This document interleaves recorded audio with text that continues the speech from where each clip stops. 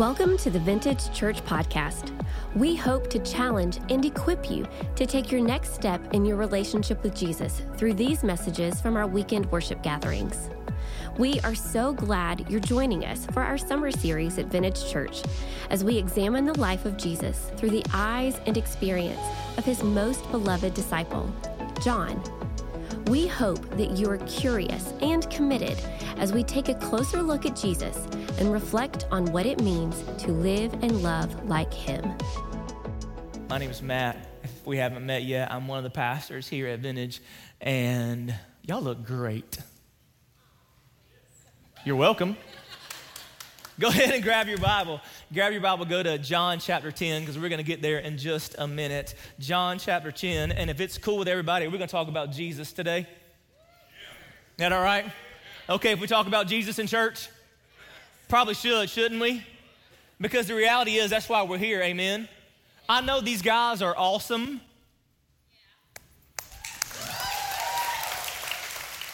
But they're just here to usher you into the presence of Jesus. You didn't come for them. You came because God used their gifts to take you into the throne room of heaven where you can hear from Jesus. Come on, somebody.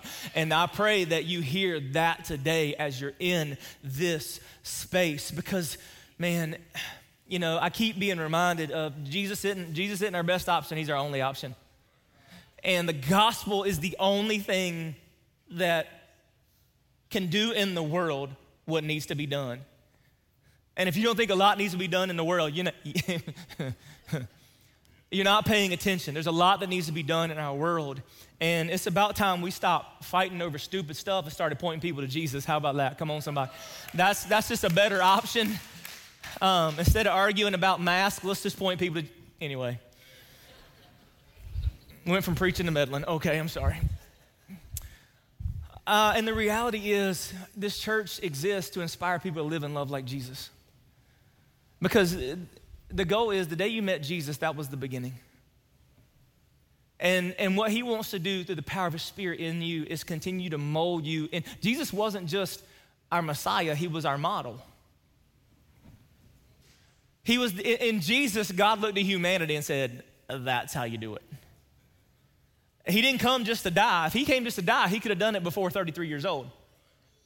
He came to model for us what it meant to live for him. And the good news is we don't have to guess about what it means to live and love like Jesus because we have the Gospels. We have the Scripture. We have these actual accounts of Jesus' life. We have 4 different people who wrote an account of Jesus' life, and they're all unique, and they're all special, and they're all different, but they're all true. We have the book of Matthew that was written by a guy named Matthew, who was one of the original 12, who was serving as a tax collector when Jesus met him, and it just said, hey, I want you to follow me. And he did, and he experienced this life with Jesus, and he writes down his account of what happens, and he says a lot, and everything that's in that gospel is to help us better understand who Jesus is and was and wants us to be. You have one written by a guy named Luke, who was not one of the original 12, but he was a Greek physician, a man of intellect and science, and his account was based out of his own investigation. He even says, like, I've searched all this stuff out, that is like a lot of us. He just doesn't take things at face value. As a man of science, he knew he needed to investigate these things, and so that's what he set out to do. And he writes his account based on his investigation, talking to people who knew Jesus, who walked with Jesus, who were alive when Jesus was alive. And he writes down his account of this life that changed all of history. And you have the Gospel of Mark. Mark also wasn't one of the 12, but he was discipled by one of the 12, a guy named Peter. He was in Jesus' inner circle, and he invested in Mark, and Mark writes down Peter's reflection of his experience with Jesus, and he gives us an account of Jesus' life. But then you have John. And I don't know if you're supposed to have a favorite, but John's mine. Of all the books of the Bible, I've said this throughout this series that I've read multiple times, as you have, because y'all good, godly people. John is my favorite, and anytime somebody accepts Jesus, they always ask me, Matt, where do I go? And I say the Gospel of John. Because John's account of Jesus' life, it's very unique. It's different than the others. And maybe it's because he had a unique relationship with Jesus. He was one of those people that were most intimately connected with Jesus. Or maybe it was because John writes his almost at the very end of his life. At this point, he is an old man, and these other accounts would have already been circulating, already been used in the life of the church to bring people to Jesus. And you know that for hundreds of years, people didn't come to Jesus from reading the Bible as we know it, because it didn't exist. It came from these journals, from these men who had encountered Jesus or encountered people who had encountered Jesus. And they would make manuscripts and they would pass them around to these villages, and people would read them and they would investigate the life of Jesus, and they would learn about this man who was more than a man and change people's life. And when John writes his down, again, all these others have been written, and he says, you know what? He's very clear. I'm writing this so that you believe like I believe. Everything that I'm gonna put in this book, in this journal, in this reflection, is so that you will come to believe about Jesus what I believe about Jesus, that he wasn't just some random carpenter's son from Nazareth. He was the one and only Son of God that came to bring us salvation. And so everything that he writes is to point us to that end. And I don't know how he chose the stories he chose. He even tells us in his gospel that if you wrote down all the things that Jesus did, wouldn't be enough books in the world to fill it. That in this experience that John had with Jesus, there was so many mind-blowing moments. And do you ever wonder, like, I wonder what those were like? I can't wait to get to heaven and say, Jesus, tell me the rest of the story. Like, I want to know more. And I don't know if John I don't believe that John just randomly picks these stories. I think obviously he is inspired by God, but I've come to believe that I think these are the stories that made him believe. And so he writes them down hoping that they would have the same impact on you and me. So as he's writing it down, this is the moment. Like there was this time when Jesus was at a wedding and he was there with his mom, and they ran out of wine. And his mom came to him and said, Jesus, they're out of wine. We need you to do something. And Jesus is like, Mama, it's not my time. And I wonder if she gave him the mama look. Don't act like you don't know that look. Y'all seen it. It puts the fear of God in everybody, even Jesus apparently, because it puts the fear of himself in Jesus. Y'all get some, Tony got it, he laughed. You put the fear of me in me. And he takes water and turns it into wine. He takes the most ordinary substance and turns it into something extraordinary. And in the hands of Jesus, that's what he always does. Come on, somebody. He takes the most ordinary things, the most ordinary people, and gets a hold of them and changes them into something extraordinary. Come on, testify, somebody in the room. That's what he does. And he remembers stuff like these conversations that he had with a guy named Nicodemus, who was wealthy and well-known, a Pharisee. And John records this conversation that I'm guessing he witnessed when it happened. That there was this conversation that Jesus had with this very prominent religious figure named Jesus, and he says something, named Nicodemus, and he says something very weird to him, that you cannot inherit the kingdom of God unless you're born again. And Nicodemus is like, back in the mom, wait, what? And he has to explain this whole new birth, this spiritual birth that's necessary. That to get the kingdom of heaven, Nicodemus, it ain't about keeping all your religious rules. It's about a spiritual birth that only comes through belief in me. So that just reminds you, you don't get to heaven because you go to church. You don't get to heaven because you serve. You don't get to heaven because you pay your tithe, but thank you. You get to heaven. Good people don't go to heaven. Saved people do. And back-to-back chapters, back-to-back stories pretty much, he tells the story of a man named Nicodemus and then a woman that Jesus encounters that couldn't be more opposite of Nicodemus. We don't know her name. She's not religious that we can tell in the way that Jesus was. She's different from Jesus in every way, and everything that said Jesus shouldn't even engage her. And Jesus engages this woman while at this well, waiting for a drink of water, who had been through relational roller coaster. We'll just put it like that, because that's the nicest word I can think of in the moment. 5 different husbands, broken and rejected. And Jesus engages her, and she comes to belief in him. And God uses her testimony to bring her whole village to Jesus. It's just a reminder that God has always taken broken people, made them whole, and used them to do powerful things. Yeah, you can clap. That's all right. Because God uses broken people to do amazing things. Amen. And then he tells other cool stories, like people being healed by pools, people who can't walk. The time that Jesus is out in the countryside with thousands of people, and he can hear their stomachs rumbling and says, it's time to eat. And their disciples are like, man, we fishermen, we're not caterers. I don't know how we're going to do this. And Jesus takes a little boy's lunch and multiplies it to feed thousands and thousands of people. That in Jesus' hands, even small things become significant things, and he can use it to do an awesome miracle. And last week, we moved into John chapter 9. Where once again, John remembers this encounter that Jesus had with a man born blind. A man born blind from birth, had known darkness his entire life, had never known what it was like to see a sunset or look upon the crystal blue waters of the sea. He had been blind his whole life, and because he had that affliction, his entire society believed that he had done something wrong, and God has punished him or his parents or somebody for this mistake. And Jesus walks up to him, spits on the ground, takes some mud, puts it on his eyes, tells him to go wash in a pool, and all of a sudden, guess what? A man who never could see now can. He opens his eyes. And this, like all the other things that Jesus has done, has caused people to start paying attention.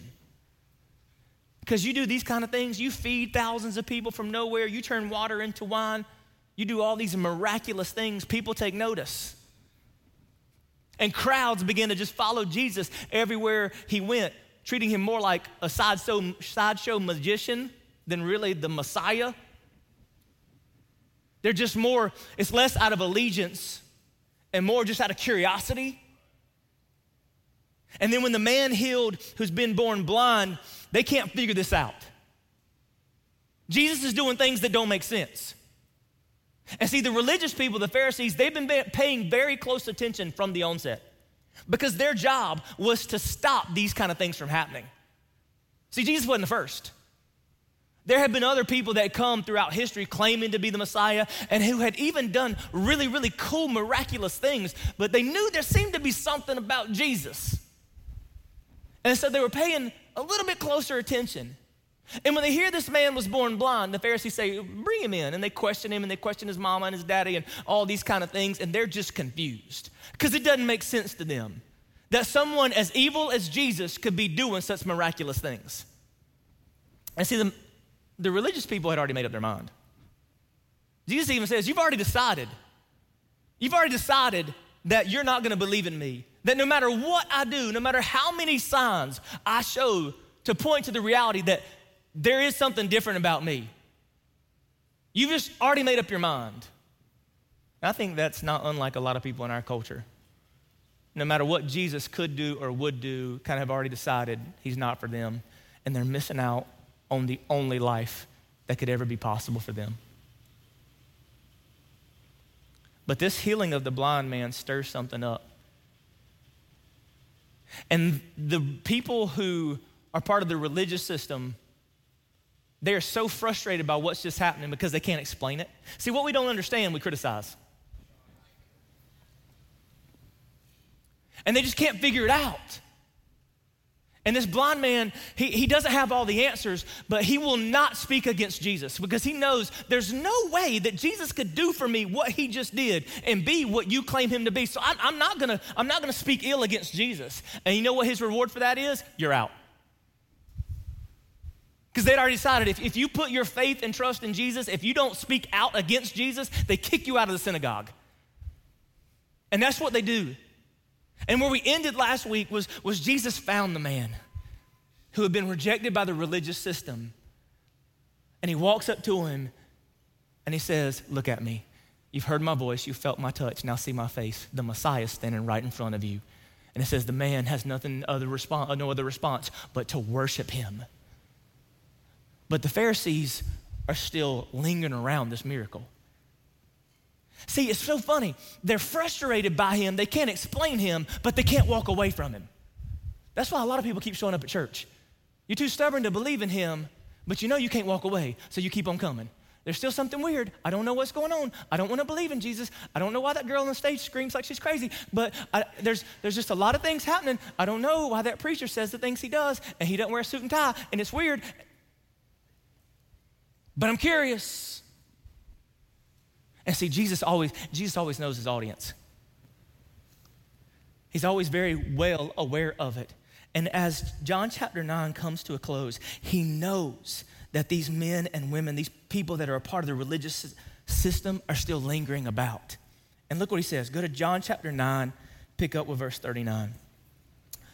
Jesus said, "For judgment I have come into this world, so that the blind will see, and those who will see will become blind." Some Pharisees who were with him heard him say this and asked, "What, are we blind too?" And Jesus said, "If you were blind, you would not be guilty of sin. But now that you claim you can see, your guilt remains." They said, "What, are we blind too?" He said, "No, the problem isn't that you're blind. The problem is that you can see very well. And you're guilty because you know what you've seen, but yet you're still choosing not to believe." Like Jesus is calling them out. No, you're not blind. You've seen it all. You've heard this. Almost like Jesus saying, no, you know exactly who I am. But in your stubbornness, in your frustration, for whatever reason, that man was born blind from birth. You were born blind by birth because you let the religious system blind you from who I really am. It's not that you haven't seen, you've seen, but you don't choose to believe. And therein lies the problem.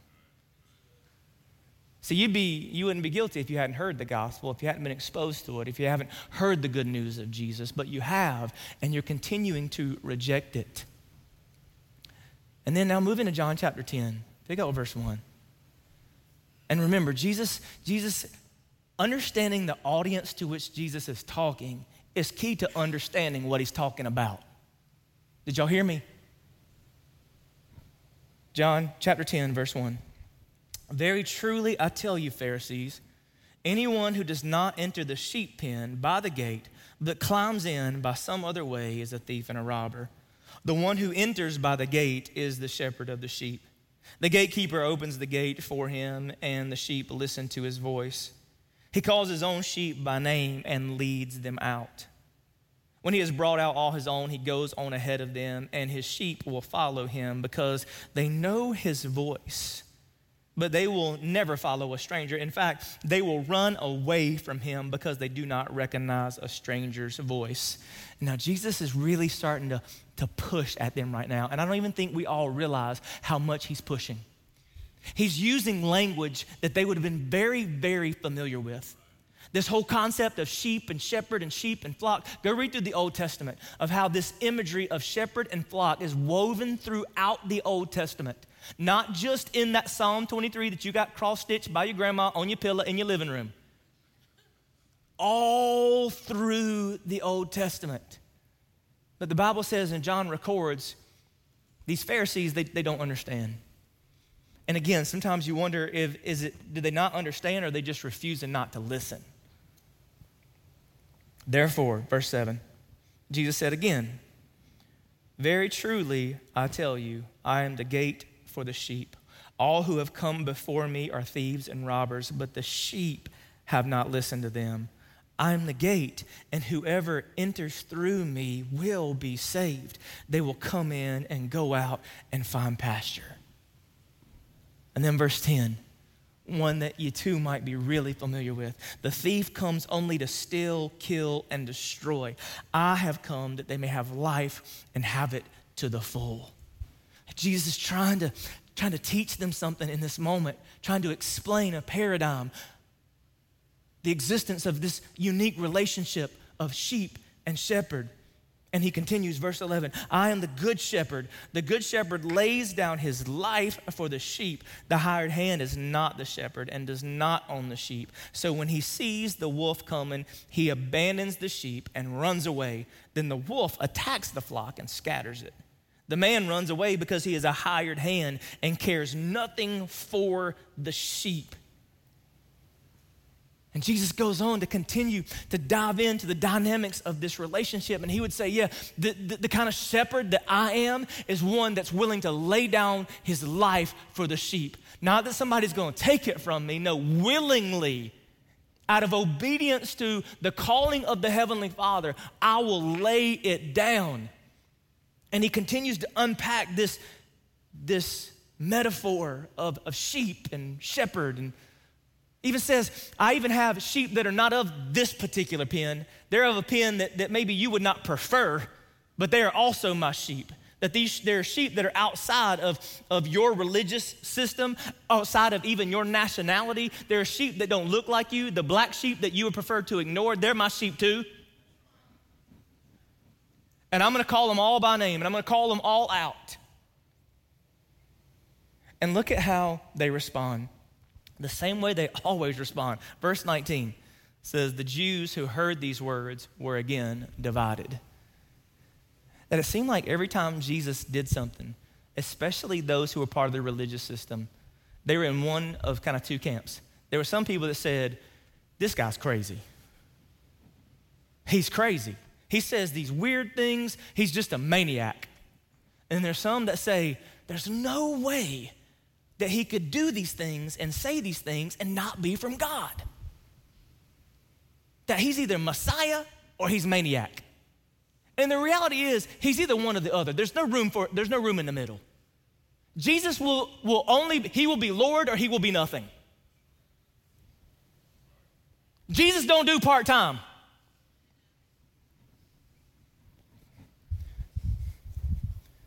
Jesus does not do part-time. That means Jesus can't be Lord today and not tomorrow. Jesus can't have your allegiance when you're in this building. Can't have you worshiping him with your hands in the air while our team leads, and then have you mistreating your coworker when you get to work tomorrow.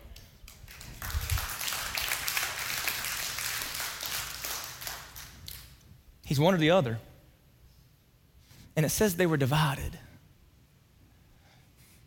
And now as I read that chapter again, and this time through John, of course, there's this natural things that come up to me in that. The beauty of the dynamics between sheep and shepherd. The relationship that Jesus is unpacking, it's powerful.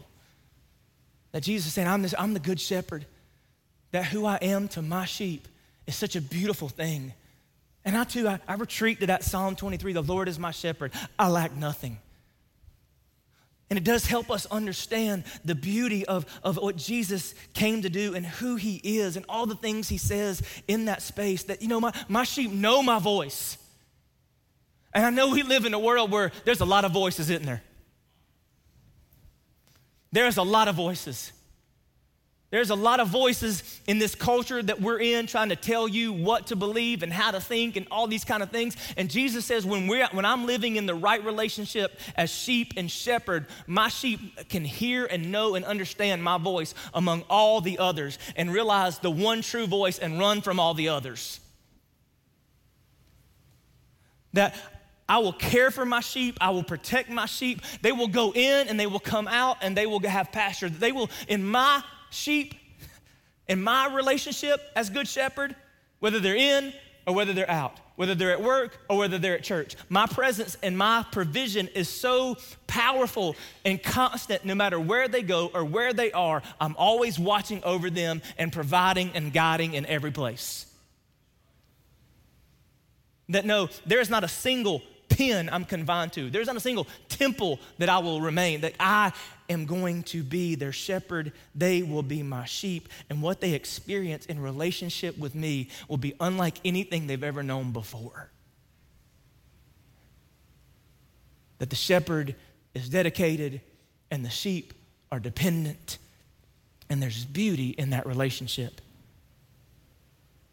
But the reality is, when you really understand the heart behind why Jesus is saying this, there's something new that awakens in your spirit.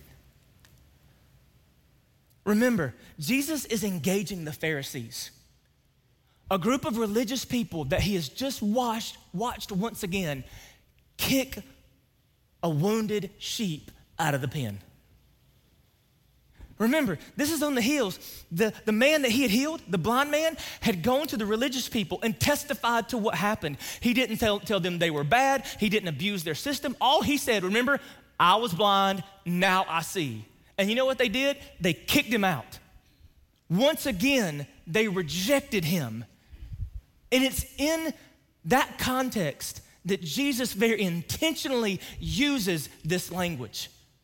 Because once again, he's watched the people that were supposed to be the under-shepherds of the good shepherd fail to represent him well.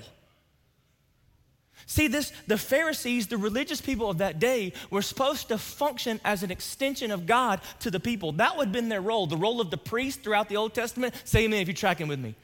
They were supposed to be helping people find God instead of keeping people from God. But they were guilty of it all throughout the history of the Old Testament. And so when Jesus is stepping once again into an audience with the religious people, the language he's using as good shepherd is very intentional because he's trying to let them know and everybody know that he will be what they never were. He will fill a role that they never could. Grab a Bible. This isn't gonna be on the screen, so you're actually gonna have to access God's word with me today if you want to. Ezekiel chapter 34. Pull it up on your phones, open up your Bible, because this is awesome. This shows you just the continuity of Scripture and the power of God's word. And I just want to remind you that what I'm about to read was prophesied, was written years, hundreds, thousands of years before Jesus would ever look at these Pharisees and talk about being the good shepherd. Ezekiel chapter 34. See, it's Ezekiel 34 that I think Jesus is pointing to in this conversation, not necessarily Psalm 23. Y'all ready to hear this? Say amen. It's good. Are you sure you're ready? Okay. Ezekiel 34, start with verse 1. The word of the Lord came to me. Son of man, prophesy against the shepherds of Israel. Prophesy and say to them, this is what the sovereign Lord says. Woe to you, shepherds of Israel, who only take care of yourselves. Should not shepherds take care of the flock? You eat the curds, clothe yourselves with wool, and slaughter the choice animals, but you do not take care of the flock. You have not strengthened the weak, or healed the sick, or bound up the injured. You have not brought back the strays who searched for the lost. You have ruled them harshly and brutally. So they were scattered because there was no shepherd. And when they were scattered, they became food for the wild animals. My sheep wandered all over the mountains, and on every high hill they were scattered over the whole earth, and no one searched or looked for them. That you who are supposed to be the ones that kept people understanding who I was and connected to me, you failed. You've let it become more about you and your wants and your needs. And as a result, the sheep have been scattered because the sheep need a shepherd. The ones that were supposed to stand in the gap and fill the role of shepherd until the good shepherd came have failed miserably. Verse 11, for this is what the sovereign Lord says, I myself will search for my sheep and look after them. As a shepherd looks after his scattered flock when he is with them, so I will look after my sheep. I will rescue them from all the places where they were scattered on a day of clouds and darkness. I will bring them out from the nations and gather them from the countries, and I will bring them into their own land. I will pasture them on the mountains of Israel, in the ravines, and in all the settlements in the land. I will tend them in a good pasture, and the mountain heights of Israel will be their grazing land. Then there they will lay down and get good grazing land, and there they will feed in rich pasture on the mountains of Israel. I myself will tend my sheep and have them lie down, declares the sovereign Lord. I will search for the lost and bring back the strays. I will bind up the injured and strengthen the weak, but the sleek and the strong I will destroy. I will shepherd the flock with justice. I will do what you have failed to do. Because what the people need, they didn't get. I will be what you were supposed to be, but better. And then verse 23, I will place over them one shepherd, my servant David, and he will tend them. He will tend them and be their shepherd. I, the Lord, will be their God, and my servant David will be prince among them. I, the Lord, have spoken. Do you see it? Do you see it? Do you see it? See, when Jesus is standing there before these people, he's once again watched those who were supposed to be under shepherds of the good shepherd fail to be a shepherd. He says, you once again, here is this man broken and hurting, and he's been healed. And he comes to you with this excitement of this restoration. And what do you give him in return? You tell him to go away because you're just as stubborn as you've always been. And once again, you failed to represent my Father. But that's okay, because you know what? I'm here. I'm the good shepherd. I'm the one that even when danger comes, I won't run like the hired hand. The hired hand is too indifferent to even fight. I love you enough to die. I'll be the one, and you know what? You thought you've been the gatekeepers and you've kept people out. Guess what? I'm the gate. From now on, I decide who comes in, who gets to be a part, and who doesn't. And they will no longer be victim to your prejudice. Men like this blind man, women like who were at the well, and yes, even Nicodemus. I get to decide now who comes in and who goes out. I'm in charge now. I am the good shepherd. And I think about all the people who would have been more ready to receive that shepherd had the Pharisees done their job. See, they were poised to be the ones that help people recognize Jesus when he came. They should have been help open the pathway to Jesus instead of being a stumbling block to him. And I wonder if the church is still guilty of that. That I too, we are an under shepherd of the good shepherd. And are there times when we represent him so poorly that when he shows up, they resist him? Don't resist who Jesus wants to be in your life because of other people's failures. Don't resist who he wants to be because of who we failed to be at times. Because the reality is, you're sheep, just like me, prone to wander, fully dependent on the shepherd. And now throughout your life, like Jesus said, you're gonna have one that doesn't wanna come through the gate, tries to climb over the fence and try to be the shepherd to you. And in your desire to be shepherded, you're gonna wanna lean in to that wrong thing. But Jesus reminds you, that's just a thief and a robber. He won't give you joy, he'll only take it away. And Jesus says that his passion is so powerful for the sheep that when one wanders, he'll leave the 99 to chase the one that has been lost. There is a good shepherd who's chasing after your soul so that you can live in relationship with him. And he is calling out to you, saying, gates open. Gates open. So Lord, I pray right now for all of us who maybe have, in our stubbornness, refused to see you for who you really are, failed to recognize the good shepherd that you are, that the shepherd is not here to saddle us with a stronger burden, but to make that burden light.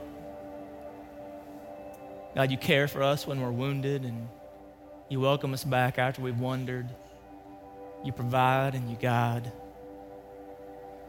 and you call us by name.